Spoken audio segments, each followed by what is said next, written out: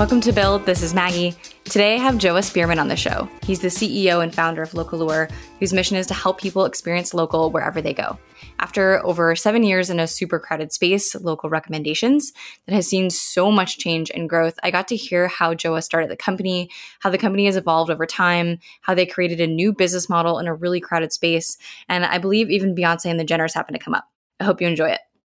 Joah, welcome to the show. Thanks so much for having me.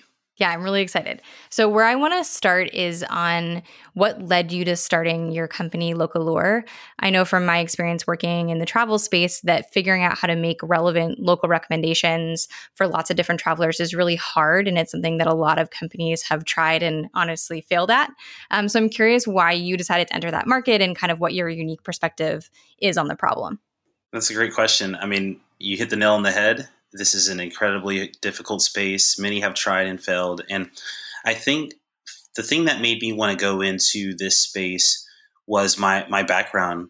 I grew up pretty poor and food stamps and the youngest of three boys, single mother. So travel really wasn't a part of my life. As a child, we didn't have the opportunity to do family vacations and do road trips and all these things. And so as I got older and I started working more and having more disposable income, travel became more and more of a part of my life and my kind of lifelong education.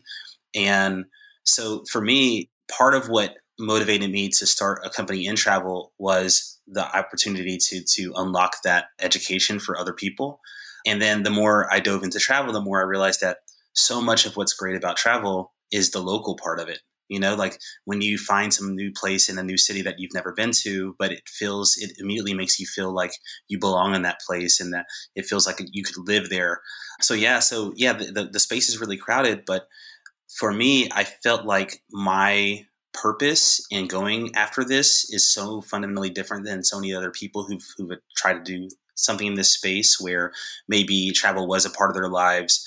Maybe they were coming at it more from like a business sense than I think from like a genuine passion for unlocking that aha moment that travel and local offers to people the way that it does for me. For me, I just think that the input for why I'm doing this, it feels different than what I've seen from some of the other companies that have gone after this space, where maybe it seemed like it was a trendy thing to do, especially I think after Foursquare's initial success. I think a lot of companies were like, oh, wow. At the time, I remember Foursquare looked the part of maybe being the next, Twitter or the next Facebook. And I think a lot of people entered the space in the early 2010s to try to go after that market. And I think a lot of the companies failed because they realized that you couldn't really gamify your way to success. You really had to be truly connected to the user and to the experience. Yeah, absolutely. And I remember a couple of times when I ran into this in my past, it was much more from how do we distill down all the data that we have to make a relevant recommendation versus let me start with the people in market and do something that's really differentiated and true to that space. So I'm curious, can you tell us a little bit more about kind of like what your first product was? Because I know your business has changed a bunch along the way. Yeah, so it's funny. I was just writing what's going to become probably like a blog or something about our kind of most recent pivot of sorts into a subscription model. But our first product, it really was simple. It was, how do we help people experience local? And so we didn't have a bunch of developers on hand. I think I raised about $125,000 pre-launch. So we didn't have a ton of money to go out and build some fancy apps. So we started with a mobile website actually. And at the time it was just in Austin, Texas, where I'm based. And about 12 of my friends, and these are friends that are DJs, designers, musicians, etc. I asked them, hey, can you recommend your favorite restaurants, bars, shops, etc. in Austin? And so we launched with those 12 people they each recommended about 5 places. So when Localeur started on March 1st, 2013, all it was a website at localeur.com where you saw about 60 different places in Austin. And the thing that worked about that was that South by Southwest started later that week. So then we started getting more content as well. And then also we ended up having about 5,000 people use the site in the first week because people were coming to South by Southwest and they were looking for, where should I go? And so much of what we were trying to communicate to people during South by Southwest was, hey, South by Southwest is amazing. It's a big part of Austin, but it's not Austin. If anything, it's like the world kind of imposing its will onto Austin as opposed to Austin kind of looking the part of this kind of, formerly sleepy college town turned kind of tech metro area that it is now. And so we really were just trying to show that early value to the people coming to South by Southwest that, hey, we know things about Austin that the regular person coming to South by Southwest would never find if they didn't rely on locals.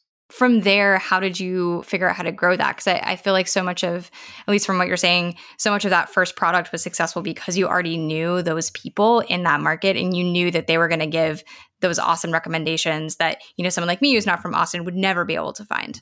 Yeah. So I think it was two things that we really relied on. One is I had a really robust personal network from different things that I've done before. So before Localeur, I started the first ever fashion part of South by Southwest Festival. Before that, I had a sneaker boutique in downtown Austin. I also had a social media consulting agency. So as a result, I knew the tastemakers in Austin.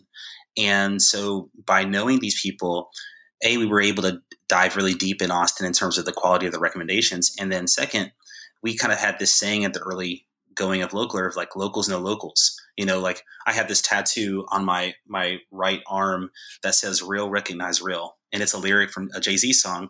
And I kind of feel that way about local as well. Like locals, people who really know Austin, if they go to, let's say, New York or London, they're probably going to be more likely to know someone who really knows New York or London than just anyone else as well.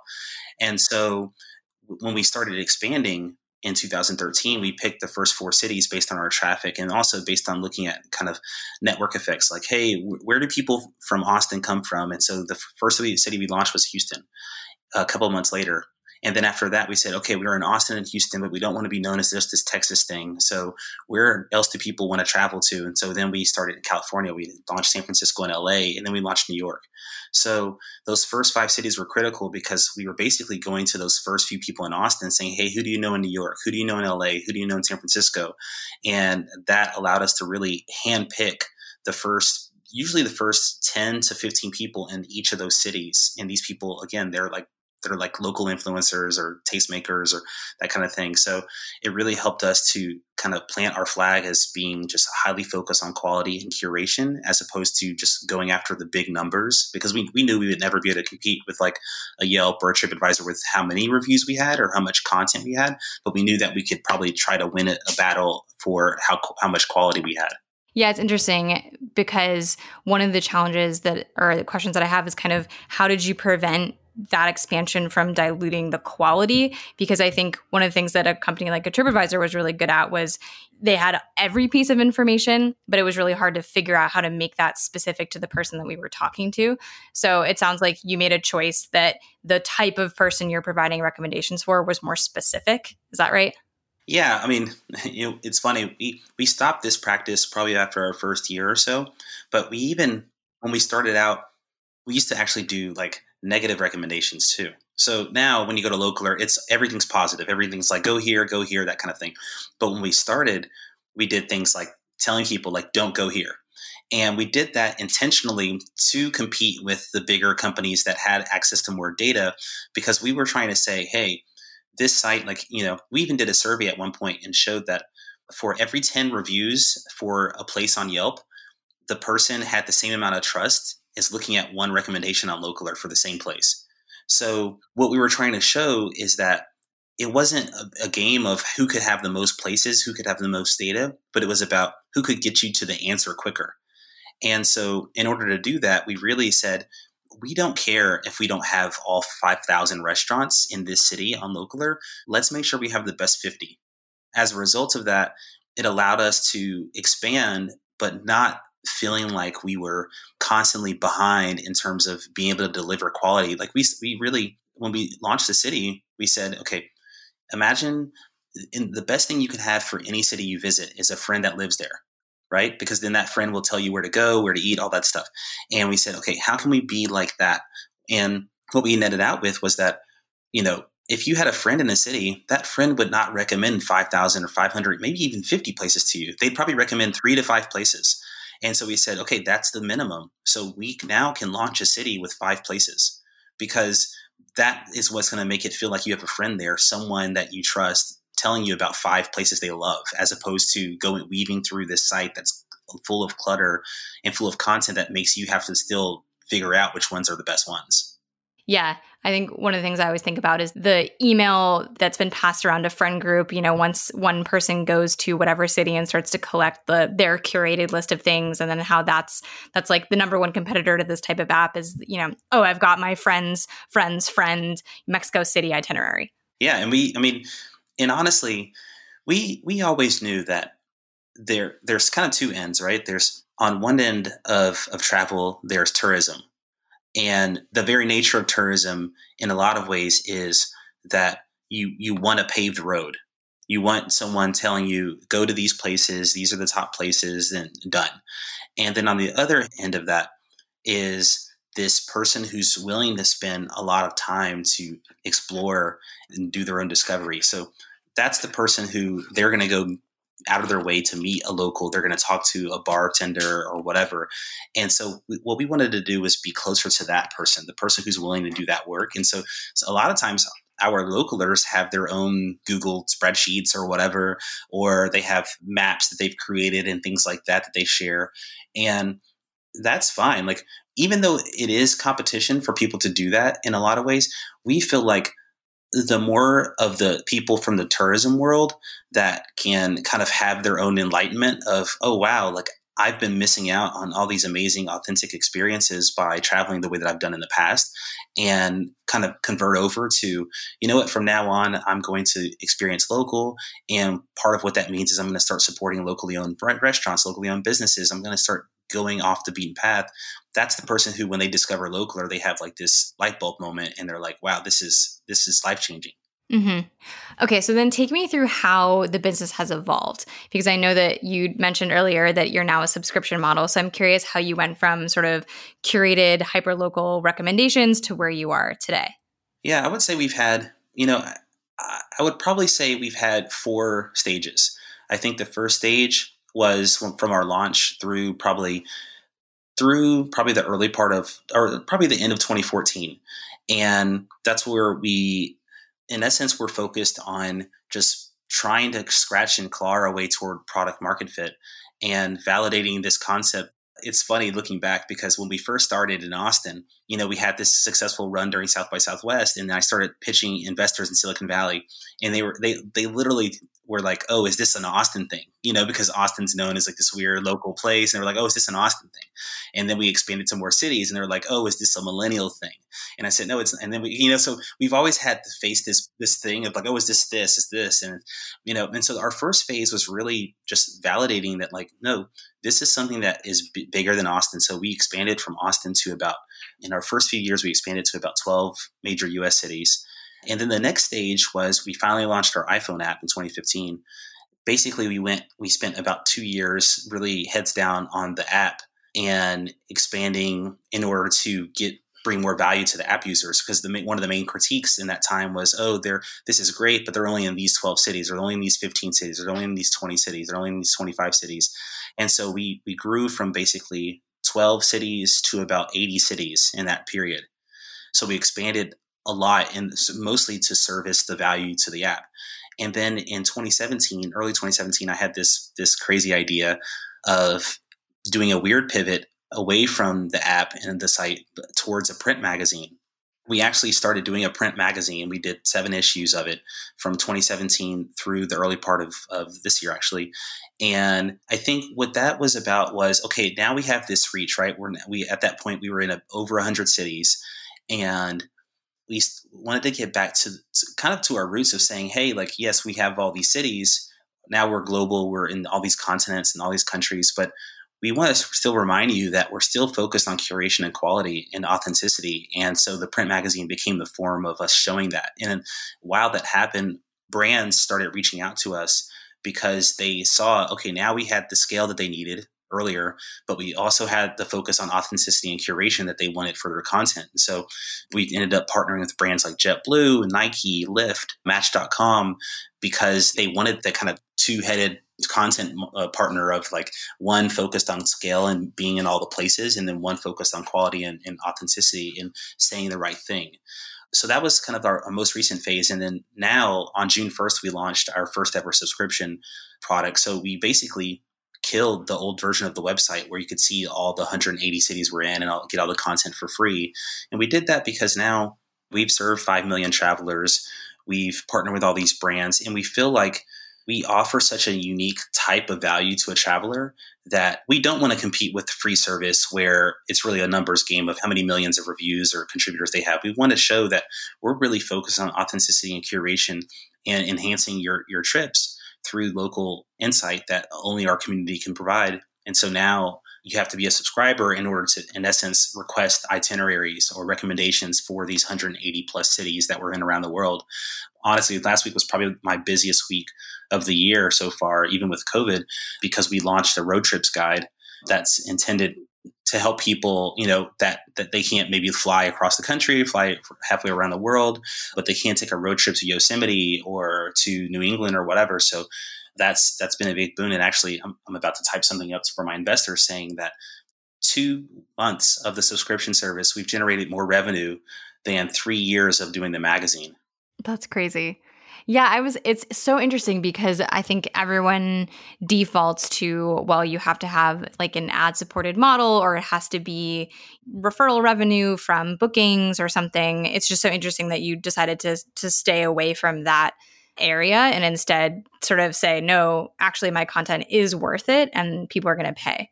Yeah. I mean, I think that the pandemic offers two things. I think one is it's a chance for us to make a pivot while not as many people are paying attention. I think already globally, we're seeing that, most travel companies are down, whether that's 30% or some is reporting 80% down. So you're getting less revenue, you're getting less traffic. So there's less people paying attention to what you're doing. And I think on the other hand, the people that are paying attention to you are the people who really travel is a big part of their lives. And so they really value it. And so the subscription pivot was really about tapping deeper into that 20%. So we're not thinking so much about the people who are using localeur.com, the old version. We're thinking more about the people who every single month, COVID or no COVID, they are still going to our app looking for recommendations. And so now we have a subscription service to really focus on them. Are you still partnering with brands as well? We are. We are actually in the middle of doing some continuing work with Nike. That work is kind of more about their product than ours, but it's leaning into the insights that our community provides to help them. We have been working with a brand called RV Share. That's a leading platform to book RV rentals. So obviously that fits in really nicely with our focus on road trips. So we've still found ways to partner with brands. And I think the reason why we still offer value to them is because we have spent this last 7 years building this community that no one else has. Like whether you're TripAdvisor, Yelp, there's no company in the world that has 600 to 1,000 local tastemakers. I mean, I'm not talking about just people willing to go on a website and check in somewhere or write a review, but these are people who, on average, they have 8,000 followers on Instagram. So they're not like the Jenners or, with hundreds of millions of followers, but these are people who what I say is these are people who influence the influencers. So if you ever see, for example, let's say if Beyonce posts something, for everything that Beyonce posts, there's probably one or two people who have like 5,000 to 10,000 followers who are helping her figure out what to post. And that's the kind of person that we have influencing our content in our community. And do you think that you were able to build that community because your background is different and you have a much different perspective on how to do this type of thing? Because it like when you hear the story, hindsight's 2020, like hearing you take us through the story, it makes a ton of sense on how you were able to make those pivots. But even just trying to figure out like how someone would have known to start that way, I'm not sure how they would have done that without your background. I fully agree. I mean, I'm not Ivy League educated. I don't live in Silicon Valley. I am not an engineer. I didn't work at Google, that type of thing. So in a lot of ways, I have the opposite kind of background to most of the other people who've started this type of company in this type of space, because my background is not as someone approaching it from a data perspective or someone approaching it from a technical engineering perspective, but someone approaching it I'm approaching it from a content perspective. I fit the profile of a Localeur. I am someone who I'm not this mega social media influencer, but I am highly influential locally. Like in Austin, people know me, but you leave Austin and not as many people know me. But in Austin, I would probably say there probably aren't three people in Austin who could give you a better set of recommendations for what to do in Austin. So I kind of fit the profile of the kind of contributor you want. And, it's funny because we look at these marketplace companies, like look at a company like Airbnb or Uber or these marketplace companies. And what you see is that you have companies like Airbnb where those guys, they did rent out their apartment. That was how they actually started the business and how they got the idea. And then you have companies like Uber, where those guys, there was a bunch of millionaires basically sitting in a room, Travis Kalanick and Garrett Camp and those guys. What they wanted was a black car service, right? So on Uber's end, what you have is people who they represented the demand side. So they solved the problem by creating a marketplace to solve the demand side by creating a lot of supply through the drivers. But as a result, Uber as a business doesn't have a great brand as connecting and representing its drivers, right? Like if you look at the strength of their business, it's not like, you go to an Uber driver and they're not like raving about the company, right? It's more like there's a way for them to pay their bills. And then you look at Airbnb, on the other hand, at least until recently, they had a great community of their host because the founders could relate to the host experience. And so regardless of what kind of marketplace you're building, you need to be able to identify with one side of the marketplace. And for me, I very much identify with both the supply and the demand. I'm the person that gives the recommendations to someone. And I'm also the person who only wants the local recommendations rather than the tourist stuff. So I think being able to represent and identify with at least one side, if not both sides of the marketplace has helped us. And I think that that's what's new about what Localeur has done versus our previous competitors that tried in this space. I think a lot of them didn't identify with the content creators because they weren't natural content creators.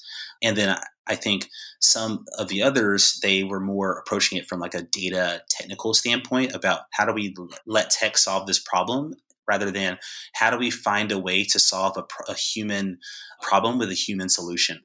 Do you think that founders are more effective when they have that emotional connection to the problem that they're solving? I think about this a lot with my network. There's a lot of people that want to be entrepreneurs, but maybe they don't have an idea. And then they come across an idea and they're like, okay, this is what I'm going to go try to solve. But I'm wondering if you think that a lot of the success that you've had and the examples you're giving is because of that initial sort of like founder problem connection. Yeah, what I would say is you really need to find something that you're uniquely equipped to solve. So it needs to go even beyond whether or not you have a connection to it, like whether or not you've had some aha moment of a problem that you had or an experience that you had, and you're like, oh, this would be a great idea for this market or this thing. I think it needs to be something where when you look at your background, your resume, your life experiences, it screams to you, I can do this. And so for me, when I look at what Localeur looks like today, it's still screaming to me like, this is yours, Joah. Like this is for you to solve, because out of the thousands and thousands of people that I've come across in my life, there aren't even a handful of people that I think could step into the role that I have with this company and do it because their experiences don't provide the same amount of breadth as mine.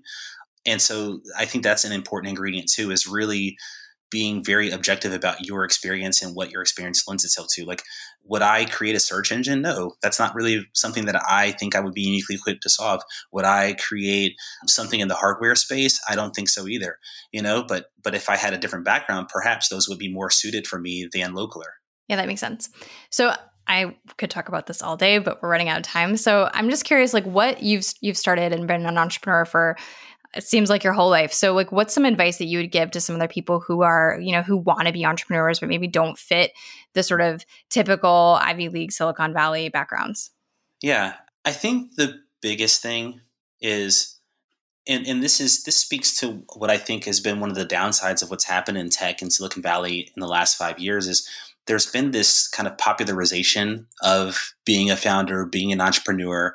And I think that's great because I think it's awesome if people pursue their passions and go after it on their own. But I think that entrepreneurs really need to put themselves in a service mode. I think it's not about being your own boss and being a founder, having a business card, all this stuff. It's really about, if you find a problem, putting all your attention, time, and energy behind serving that problem and staying in service mode. So even me, I'm 7.5 years into Localeur, and the thing that's kept me going is I still have a connection to wanting to serve this problem. Really, you're in the service industry.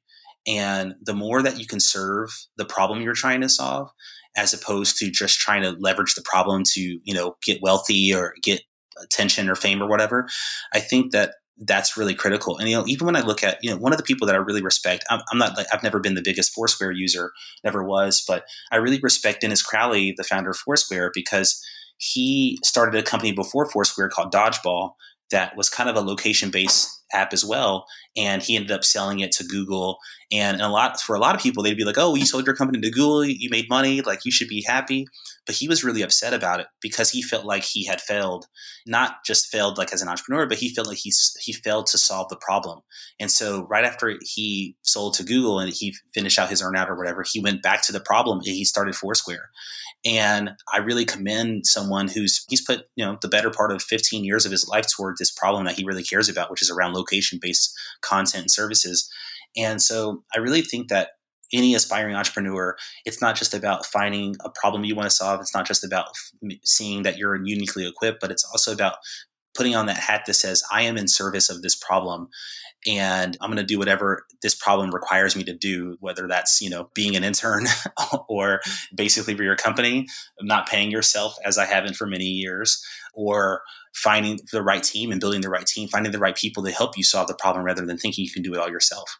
Yeah, I love that advice. I think it's so easy to fall into the trap of, I should be a founder because I want to be cool. I definitely have seen that in my background, people wanting to go into product because it's like the mini CEO job. And I feel like people who do that end up washing out because it's not glamorous and it takes a lot of these types of things take a lot of work. And so if you're just in it because you want to, get more followers on Twitter, it's probably not going to work out for you. But I agree. All right. So one last question, Joah. I'm just curious, do you have any recommendations on books or podcasts or things that either have helped you in your journey or that you're reading now or listening to that are inspiring you to kind of stick with it? There's one book in particular that I really recommend. There's an author named Ryan Holiday. He wrote a book called The Obstacle is the Way. I absolutely love that book. I rave about the book.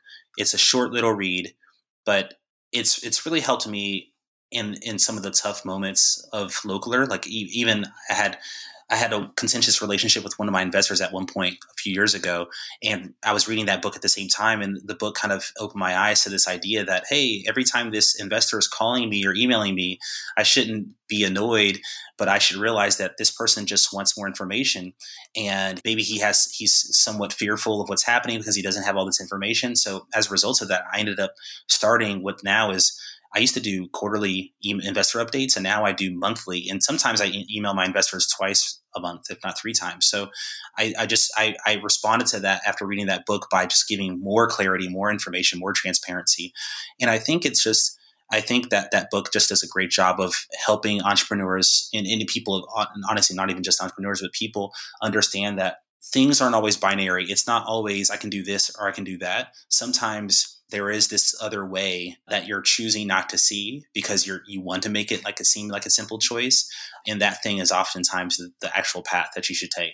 The instance I was just talking about, for example, one idea was, I can respond to my investor when he calls me, or I cannot. And it was very binary. And then what I realized is, actually, no, it's not even about him. It's about all my investors and me as a founder being more transparent. So let me just do these updates. And so now it's not about a one-to-one relationship, whether or not I want to have that. It's more about me having a point of view of being transparent for all of them. Yeah. Yeah. I love his work. I think I should know this. Did he write the book on ego as well? I think I read his other book. Yeah, which I loved. That was a recommendation I got from our founders at Drift that I thought was awesome and a little bit similar, kind of stoic. That's totally what it is. It's totally stoic. And I think as an entrepreneur, you're naturally going to have chaos. I'm so thankful because I would say when I started Localeur, the chaos was every day. And then maybe by the second year, it was every few weeks. And then by the third or fourth year, it was every couple of months. And then more recently, it's been every few months. Now the chaos is maybe once or twice a year. Once or twice a year, there's something that gets tossed on my plate that is I need a lot of time, energy, and mental acuity to be able to solve it. And COVID is one of those things, As a result of COVID, we've pivoted into the subscription thing, and like I said, so far it's been really a great move for us, and I think it's going to be really fruitful long term. And so I think that as an entrepreneur, you just have to brace for that chaos and then practice a certain degree of stoicism. Yeah. Yeah, I think it's true. Even as just not a founder, but an employee of a startup. Mm-hmm. Yeah. I think normalizing talking about that chaos and the emotional upheaval that you can have at a startup is super important. Agreed. I mean, these are unprecedented times, especially. So all the startups that seemed like they were red hot and just taking over the world in January of this year, like Airbnb, are in a totally different place. Here we are 8 months later, right? So it's really important that people don't let themselves get too attached to any one moment of where the startup is. But again, be in service mode, attach yourself to the problem. So it's not like the problem went away because COVID presented itself, but maybe you lost some of your teammates. Maybe, there was a layoff, maybe you got some pay cuts, but that doesn't change the problem in whether or not you're attached to it. Yeah, I love that. Well, Joe, I think we're out of time. Thank you so much for coming on the show. This was awesome. I really appreciate you taking some time. Awesome. Thanks so much for having me. Looking forward to hearing it. Thanks for listening. If you enjoyed this episode, please hit the subscribe button, drop me a 6-star only review, and let me know what you think.